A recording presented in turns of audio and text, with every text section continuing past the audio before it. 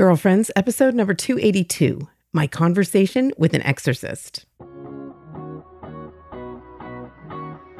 Hello and welcome to Girlfriends. I'm Danielle Bean. I'm a wife and a mom, and I'm on a mission to help you know your worth as a woman so you can find peace, balance, and joy in family living.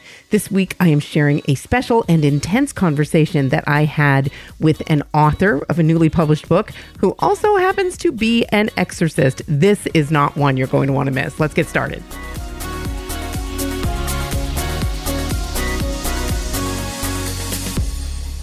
Hey, girlfriend, how are you? Glad you're here. Thanks for joining me for the newest episode of the Girlfriends podcast.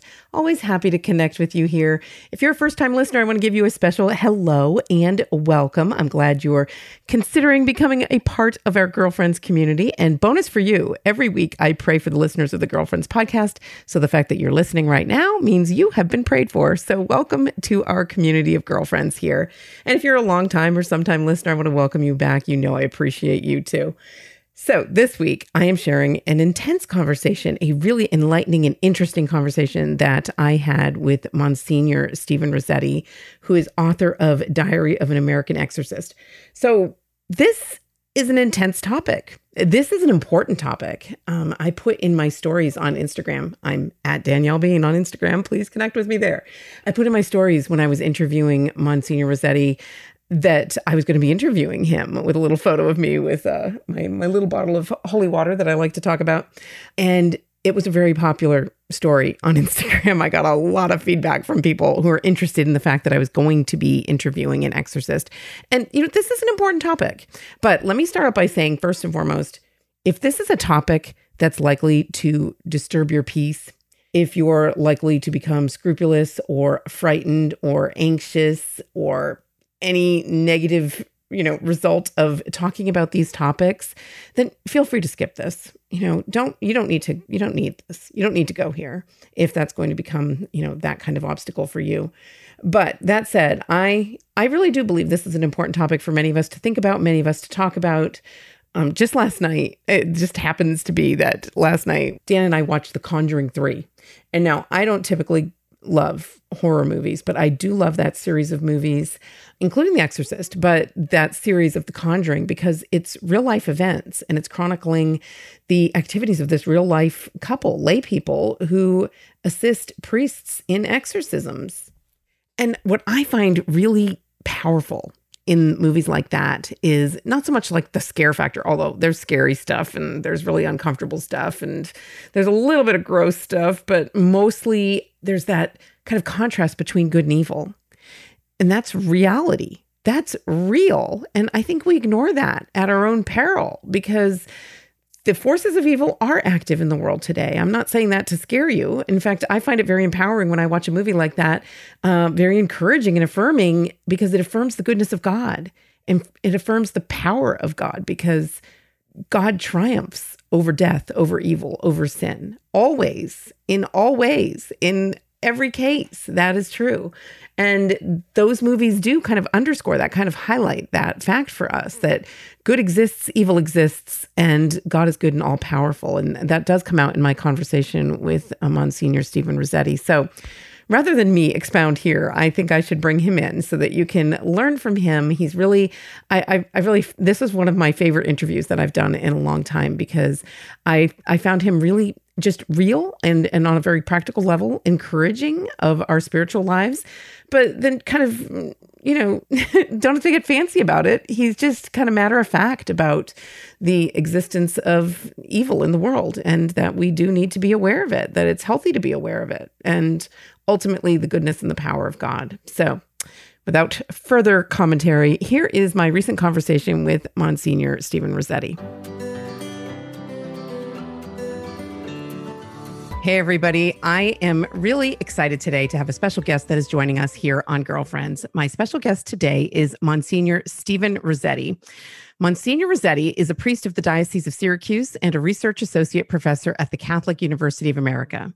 He's a licensed psychologist and has been the chief exorcist of the Archdiocese of Washington for over 13 years. He's the author of many books and articles, particularly on priestly formation and spirituality.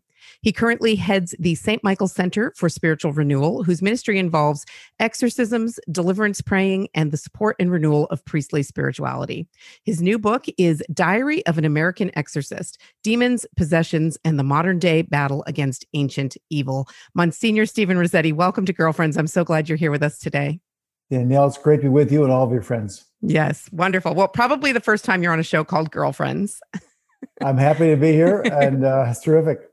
We're happy to have you. So this book, really, I mean, I got my preview copy from Sophia, and I just tore right through it. I mean, it is a fascinating read, and I left it out, and some of my young adult children were picking it up and leafing through it over the weekend. But maybe can you just get us started? There are many people who have all kinds of ideas and thoughts and feelings about what exorcisms are. Can you just start us out with the basics? Like, what exactly is an exorcism? What happens when you perform an exorcism? Well, I mean, there's lots of people who believe in them and people who don't. But I would say, of course, if you spent a couple of weeks with us, but you would believe. But I would say it starts, I mean, from our journey, starts with Jesus. And of course, there were exorcisms long before Jesus, by the way. The Jews did exorcisms. Jesus spoke about Jewish exorcists in one of his passages. But nonetheless, it started with Jesus. Jesus did three basic things. He healed people, he preached the good news, and he cast out demons. And so, and then as he was getting close to ascending, he said that I will give you the authority. Give you my authority to cast out demons. And so Steve Rossetti doesn't do this. I say, in the holy name of Jesus, by the power given me by the Christ, I cast you out.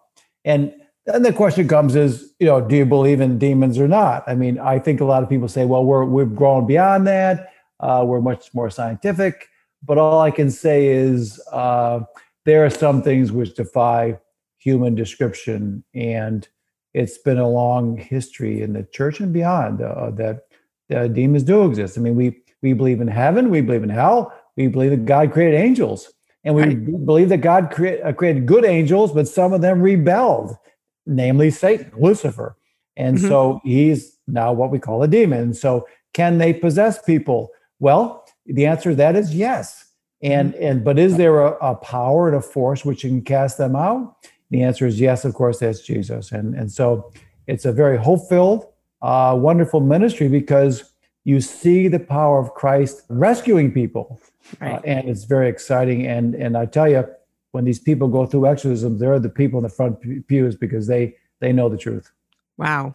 That's powerful testimony, as well as some of the stories you share in your book are along those lines as well, just leaving you very hopeful because of the power of the healing of this particular kind of ministry. So you mentioned a little bit about like who Satan is. He's a fallen angel, right? And then in the book, you also make clear it's not just one demon we're talking about, not just Satan himself. Can you clarify that a little bit about that there are many? Well, when people have asked how many angels are there, I mean, we don't know, I mean, obviously, right? But the theologians tell us that the numbers are countless hosts of angels, as the scriptures would say. So they're I mean, I think the numbers are beyond sort of human reflection, just countless hosts of angels.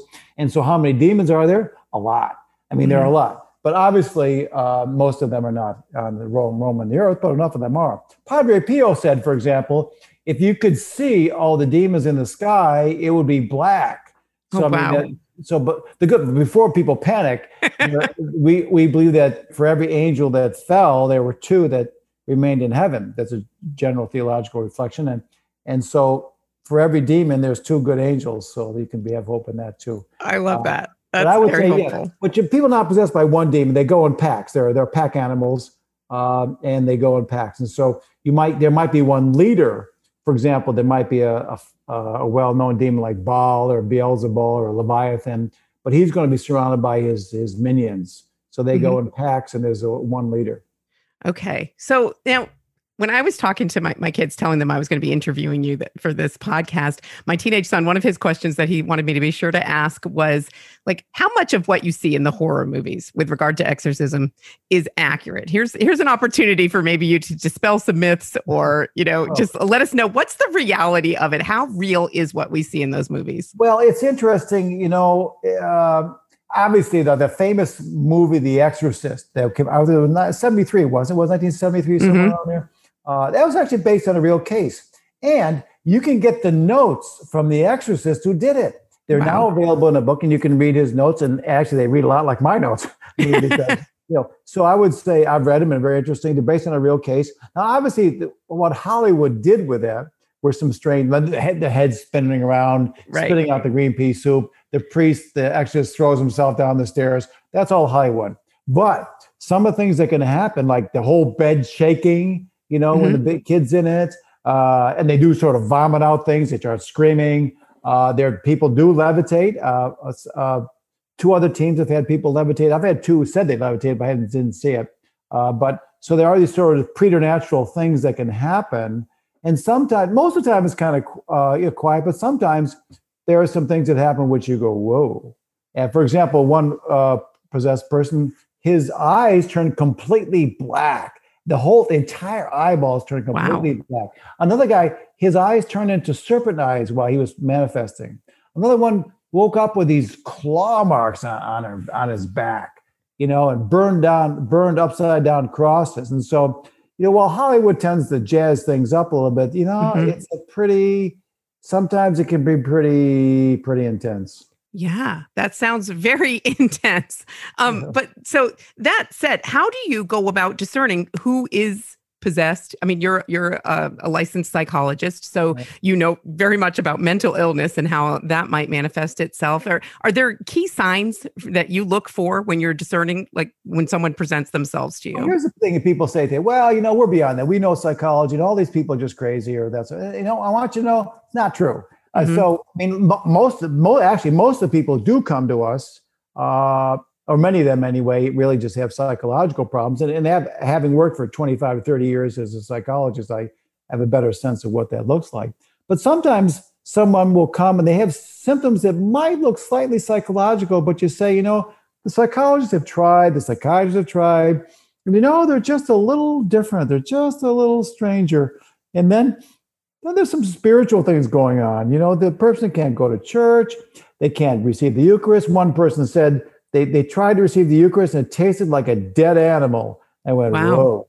Yeah, precisely. I mean, so it was repulsive to the person. You throw holy water and they say it burns. They start screaming, Hold a crucifix. And as one person said in the midst of said, it's burning my eyes. She said, take it away. Wow. So there are these strange kind of symptoms which are not really psychological, but they're, for example, sometimes what we do is if we think the person is sort of doing their best imitation of a possessed person, as we say, that we take 2 kinds of water, holy water and then regular water. We don't tell them which one's which. So we throw the tap water on them. And if they start screaming and falling on the ground, we say, well, okay, you're not possessed. So we'll do little things. We don't do that sort of much, but we do little things like that just to make sure the person's really possessed. Right.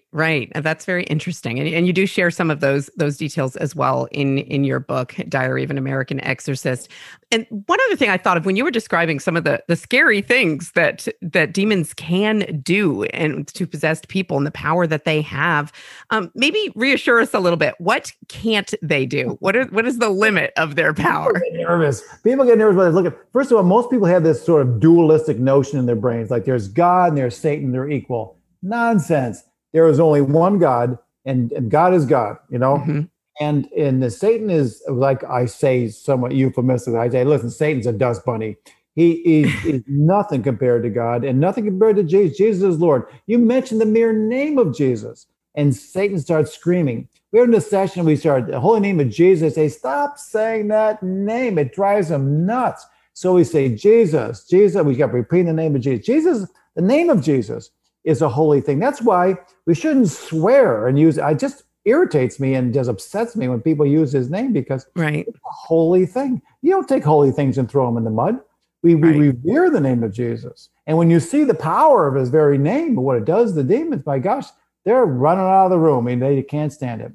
Yeah, that's very reassuring, I think, for those of us who might be a little bit afraid when we read stories like what you share in your book. But speaking of being afraid, what are we not afraid of that we should be? I mean, I look at our popular culture, and there are certain practices and things that are fairly common or even very popular, especially among young people, that are related to the occult or supernatural in a way that might be dangerous.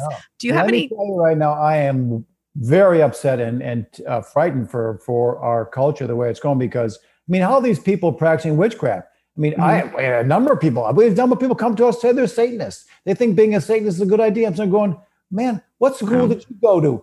I mean, basically, I had this little homily I sort of jokingly give, God is good and Satan is bad. I mean, what made you think that being a Satanist was a good idea? And one guy had this demon image tattooed on himself. And I asked, what'd you do that for? Because you bind yourself to this demon. It's like you're like a cow with a brand on you. Right. He said, well, I thought it'd make me a better person. You thought putting a demon's tattoo on your hip would make you a better person? You must have missed Christianity 101. And all these people are practicing witchcraft. They say, oh no, they say, I'm a good witch. There's no such thing as good witchcraft. You might think you're trying to, but you're just a witch. And when you practice magic, that doesn't come from God at all. So whenever you practice magic, you're actually invoking the power of Satan, whether you realize it or not. So we've got a whole generation who are practicing magic, Satanists, doing all sorts of occult stuff. That's an opening to the evil. Yeah. So speaking of an opening, this is part of what you make clear in your book, is that there are some things we can do through our own actions, or sometimes through the actions of other people, that can leave us more open to demonic activity. Can you explain to us what some of those things are, so that we can be a little more aware of it in our everyday lives? Here's what I tell people. There are lots of openings, if you will, to the demonic, but here's the basic. If you want to get possessed, here's your 3 steps. First, stop practicing the faith. The faith in Jesus is our protection. We talk about Jesus being our shield and our sword and our helmet, that the faith is your strongest protection. So when you practice the faith, you're protected. And so if you stop practicing faith, you take away your protection. Number 2, commit some serious sins. This causes an opening. This causes a vulnerability to the demonic. And then finally, start doing occult stuff, practice with Ouija boards and seances and summoning the dead, automatic writing, all these new age spiritualities. Try all that stuff. Throw it in with these other 2, and you keep it up, and you're going to be in trouble. Yeah. So it's not going to happen by accident that you do those 3 steps. So that's a little bit reassuring right there. Yeah. That young lad who was possessed in the movie The Exorcist, who really was possessed. It was a boy, by the way. It wasn't a girl. That they changed that for the movie. But there was a boy. I think he was 12 years or 13 years old. He was using a Ouija board for months. So months and months of using this Ouija board, and eventually got possessed. Right. So on the positive side, you mentioned having an active faith life, receiving the sacraments. Are there particular prayer practices that you recommend for us to do in our homes and our families? Well, the most powerful protection, besides, of course, the Holy Mass and the Eucharist, is going to confession. I bet a lot of people are hearing this and have not been to confession. If you haven't been to confession a long time, you're making a big mistake. That is one of your strongest ways of scrubbing your soul, if you will. Go to confession. Right. Obviously, it's no fun. It's a difficult practice, but it's a salutary one. So go to confession. And then I'd say in your homes, I recommend people use the sacramentals. They have crucifixes there, blessed crucifixes, some holy water fonts, holy statues, and the family rosary. My gosh, Our Lady is a wonderful protection. She spreads her mantle over all those. So say the family rosary, and what a grace that would be. Yeah, there's a lot of peace and comfort in just reflecting on the fact that she crushes the serpent's head, Because I tell people, this is true. When she shows up in an exorcism, the demons can't get out of the room fast enough. They just pell-mell out of the room. They can't stand in her presence. She's a brilliant light of grace. Yeah, I want to be sure to share that, especially with our listeners here today. So maybe share one of the stories where you did become aware of Mary's presence in that powerful way. Well, what happened was, since there's different types of exorcisms, but the more classic kind is when you can force the demons to tell them their names and when they're leaving. Now, only an exorcist should do that. So finally, I said, I got them towards the end, and they were getting weaker, so they're starting to be more obedient. So I said, in the holy name of Jesus, I command you to tell me, when are you leaving? And they said, 2 weeks. I said, give me the date. They gave me the date. And I said, and what's going to cause you to leave? They said, she will come. And they couldn't say her name, but we all knew who she was. Wow. She will come. So Sure enough, on that date, she the possessed person said she was here, and she showed up, and they beat feet out of that room. They couldn't leave fast enough. As a matter of fact, most of the demons had left before she got there. They knew what was going to happen, so they bailed out. But actually, Lucifer himself was there, and I think God would not allow him to leave like a coward, but made him stand there and face the music. And so she showed up. He was he was fried. Yeah, Our Lady is so powerful. I love that story. Yeah, best actresses. When she shows up, boy, we're great. It's great. Yeah. And so is Saint Michael also a powerful intercessor? Are there other saints we should be aware of? Very much so. Saint Michael, for example, it was Saint Michael who cast out the demons that the Exorcist movie. It was Saint Michael, the Exorcist, Saint Michael King. And Saint Joseph. They were in the year of Saint Joseph. One of his names is called titles is called the Terror of Demons.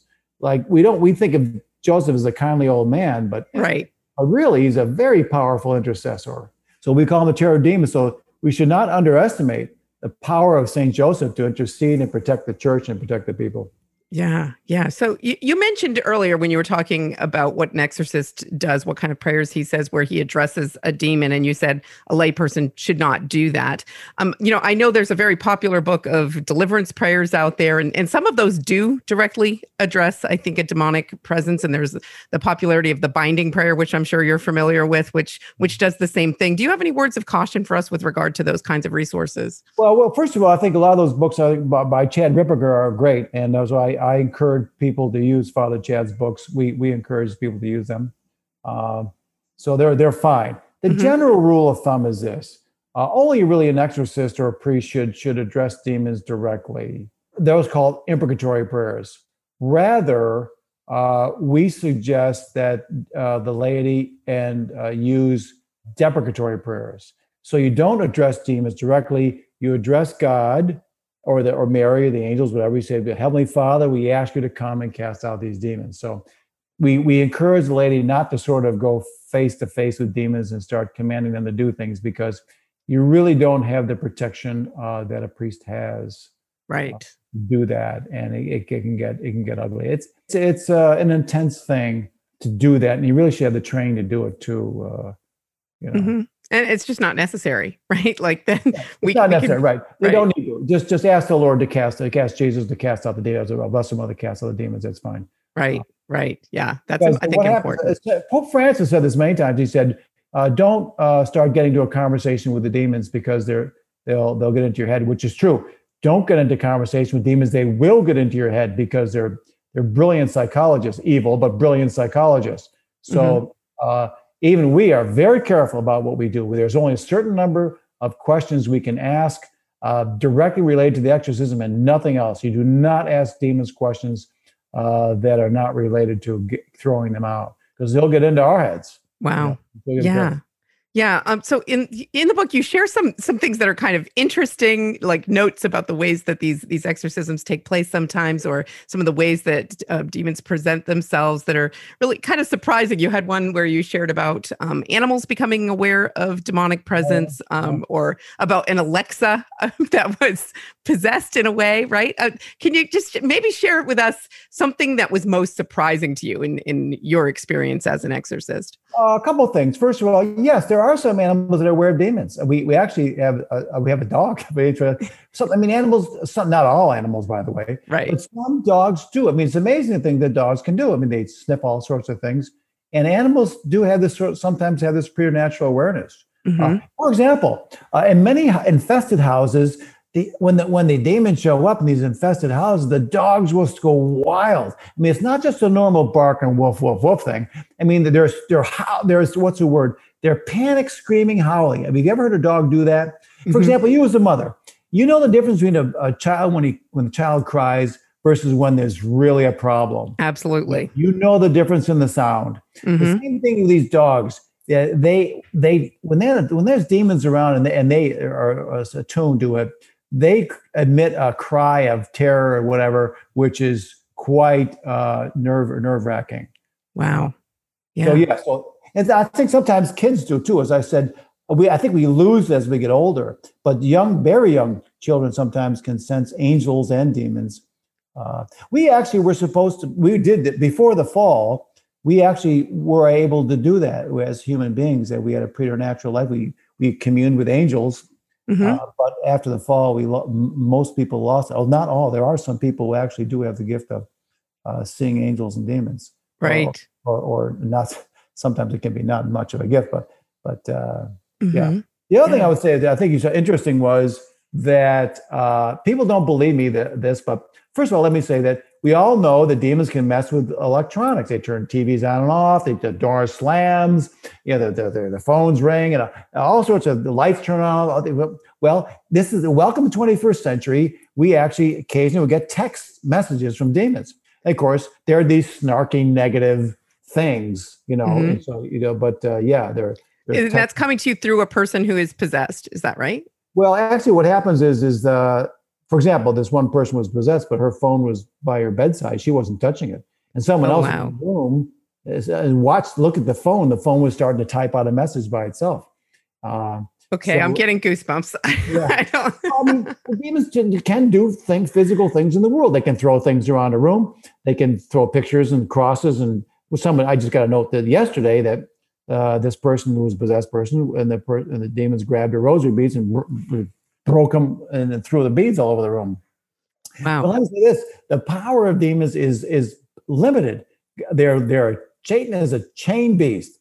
They only do what God allows them to do, and it was very limited. They can't kill you, because if they could kill you, every exorcist in the world would be dead already. So they can't kill you. They can't maim you directly. They can harass you. They can, be the great saints. They used to beat them up a little bit. Most of us don't get beat up by demons. They can do some what I call demonic antics. They can throw things around. They try to scare you, imitate you. But they're a bunch of 12-year-olds. I mean, basically, antics. So don't be afraid of demons. I mean, trust in the Lord. Trust in Jesus is Lord, not Satan. Right. Yeah. So we're running out of time. So I do want to ask this one last question to just end on that note of positivity, because you start out your book, and you mentioned it a few times throughout your book, talking about how you sleep like a baby at night. And I'm seeing you right now holding on to your rosary, right? Do you always have that in your hand? Oh, yeah. Always. And you mentioned that you sleep with it. So people would say, you're actually directly dealing with demons in your daily work. How can you possibly sleep like a baby at night? How does that work? Well, again, Jesus is Lord. One thing you learn in this ministry is that Jesus is Lord, and nothing happens without the Lord allowing it. So rest easy. And I keep telling people, trust in Jesus, trust in the Lord. He's going to take care of it. Trust in Jesus. That Satan, demons try to frighten you, but they're chained beasts. They're toothless people. Just trust in the Lord. His death and resurrection is won the day. Yes. Beautiful, beautiful final note for us to focus on here at the end of this fascinating conversation. Monsignor Stephen Rossetti, author of Diary of an American Exorcist. Thank you so much for joining us here today. It's been a fascinating discussion, Monsignor. Thanks, Danielle, and God bless you and your ministry. All right, coming up, we've got more of the show for you, but first we're going to take a quick break. I'm Danielle Bean, and you're listening to the Girlfriends Podcast. Hi, I'm Sonia Corbett, the Bible study evangelista. When I became Catholic, I had a really hard time understanding the role Mary was supposed to play in my life. So I went to her and I told her, I just don't get it. I need your help. And guess what? Mary did just that. She showed me a way to pray that has revolutionized my entire life. Mary has been called the mother of listening. She didn't just hear the word. She knew how to hear it in light of her own relationships, circumstances, and habits. And then she let the word transform her. I realized that I had to share what I was learning about Mary's way of praying with others. So I wrote How to Pray Like Mary, a step-by-step guide to discovering God's voice in the scriptures and letting Him transform your heart. I invite you to learn more about how to pray like Mary at ascensionpress.com or on Amazon. Welcome back. I hope you appreciated that conversation, and I look forward to your feedback. This, I have learned through my sharing on Instagram, is a topic people like to share about, that people are interested in. If this conversation has piqued your curiosity, definitely check out Monsignor Rossetti's book, but also you can find more information through connecting with me online, especially on Instagram. I'm Danielle Bean on Instagram. Would love to connect with you there. Okay, we're at the point in the show where I sometimes share listener feedback or questions, but in these few weeks here, we're doing our mini book club. And this is the book club I'm doing. Mini, I call it because we just spend a few minutes at the end of each show talking about a new chapter in my book, Whisper, Finding God in the Everyday, which is available from ascensionpress.com. It's also available on Amazon. It's also available at your local Christian bookseller. You might want to ask for it there. It's a great way to support your local booksellers. But however you get your copy, I would love for you to be following along with us each week as we're kind of sharing a little bit of the content. And for those of you who are on the fence, aren't sure if this book is for you, sharing this content can kind of give you an idea of what the book is about, what we talk about in the pages of this book. So this week we're on chapter 7, which is titled Journeying On, Meeting God in Prayer. And this is actually appropriate that I do it on this week's show because I start out this chapter talking about an unusual stay that I had once at an Airbnb. And this is unusual for me. That evening that I spent there had just a sense of the presence of evil. And now I don't say that lightly because that isn't something I go around, like I know there are people who kind of are dramatic in that way. And I'm not doubting their sincerity, but, that are like, oh, it feels evil here, or, they're very aware in that way. That's not me. And actually, that's part of the theme of what I share in Whisper is that I'm not that kind of a mystic. I'm not the kind of person that goes around, continually hearing the voices of God with clarity or feeling the presence of good or evil or being aware on that level. But I did in this experience. And I kind of shared how my experience that night where I was frightened, it was really uncomfortable and just a really unpleasant experience for me to be awake in the middle of the night and feeling that way, that I turned to prayer. And I turned to the St. Michael prayer, of course, but also just, praying Jesus's name, which is a powerful prayer. Just saying Jesus's name is a powerful thing. And so in sharing that, it kind of reinvigorated in me this idea, this knowledge that saying Jesus' name is a powerful thing. And there are powerful ways that we can pray that are very simple like that. Just as simple as saying Jesus' name. And then I share a little bit that I learned about the Jesus prayer, which is a tradition in the church, not so much in Roman Catholicism, but in the Eastern Rite. This idea of praying a small prayer. And the prayer goes like this: Lord Jesus Christ, Son of God, have mercy on me, a sinner. And that's the fancy version. You can do, some of the versions are just, my God, have mercy, something as simple as that. But repeating that prayer, and the tradition is that you repeat that prayer many times on a prayer cord with kind of like the rosary, but with 100 knots on a rope, and pray it 100 times just meditatively at the start of your day, perhaps, and then going into your day, bringing the prayer with you so that you're continually saying that. And I shared a little bit of my experience of practicing that kind of meditative prayer with the Jesus prayer. And maybe you never heard of it. I had never heard of it until a couple of years ago, and it piqued my interest and I went to learn more. And this is what I had discovered. And that the idea is to kind of make the prayer a part of yourself and you bring it into your day. So that idea of St. Paul's call to pray without ceasing, which is something which sounds at surface level kind of impossible, right? We have jobs, we have kids, we have households to run. We can't be praying all day. And yet, in this way, it does seem possible to bring that prayer with you and make it a part of your breathing in and breathing out. Breathing in that first part of the prayer, Lord Jesus Christ, Son of God, and breathing out the second part, have mercy on me, a sinner, and making that just a habit of your thoughts. And, how many times do we go around in our everyday lives with some, the most recent song you heard or a commercial jingle running through your mind? And we do this. It's so dumb. Why would we fill our brain space with nonsense like that? Why not fill that brain space? Why not fill idle moments in our mind with prayer? And the Jesus prayer is a beautiful habit that can lead to more of that. And so I shared in the book, especially in chapter 7, about some of my experiences with using that prayer, with attempting to pray that prayer throughout my day, praying it in different ways throughout my day. I think it's a really powerful way to just remind yourself that who is God, who you are, your place in the world, place yourself in God's hands. There are so many ways to kind of pray that prayer as sort of a call on God, calling God into your presence by calling on his name, Lord Jesus Christ, Son of God, or recognizing his power, recognizing that he is God. Many times I need to pray that prayer as a reminder in a situation where I'm wanting to take control of something, reminding myself that I am not God, that God is God and his will be done. And then the second part, have mercy on me, a sinner. Just beautiful, humble words, a reminder of who we are and our complete dependence on God. And of course, the words of this prayer, the Jesus prayer, are scriptural, right? This is the prayer that the tax collector is praying in the back of the church, saying, have mercy on me, a sinner. This prayer that Jesus tells us is deeply meaningful and powerful, more meaningful and powerful than the many empty words and phrases of the Pharisees or that the prideful man was praying at the front of the church. And also it's in the story of Bartimaeus, where we read in the Gospel of Mark, chapter 10. So this is the story of Bartimaeus. It says, as he was leaving Jericho with his disciples and a great multitude, Bartimaeus, a blind beggar and the son of Timaeus, was sitting by the roadside. And when he heard that it was Jesus of Nazareth, he began to cry out and say, Jesus, Son of David, have mercy on me.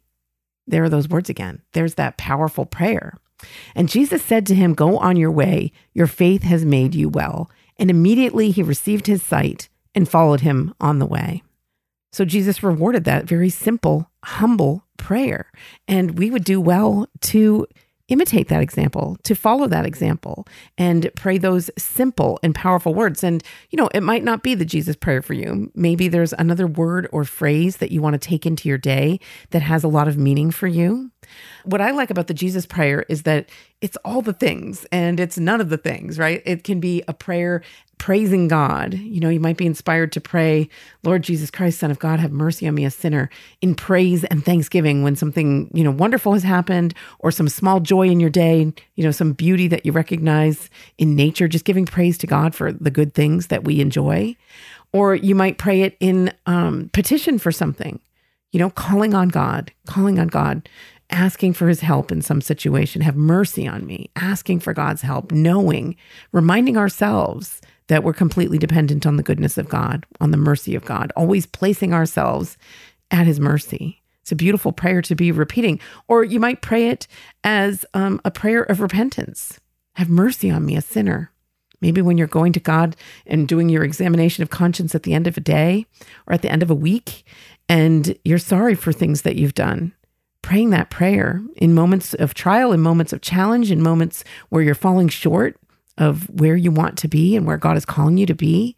It's a beautiful, simple prayer and one that you can take with you. So in chapter 7, I share some of my experiences with that prayer, other kinds of bringing prayer with you kinds of experiences that I've had. But I'm interested to know yours. If you are reading Whisper right now, I'd love to hear your thoughts on chapter 7.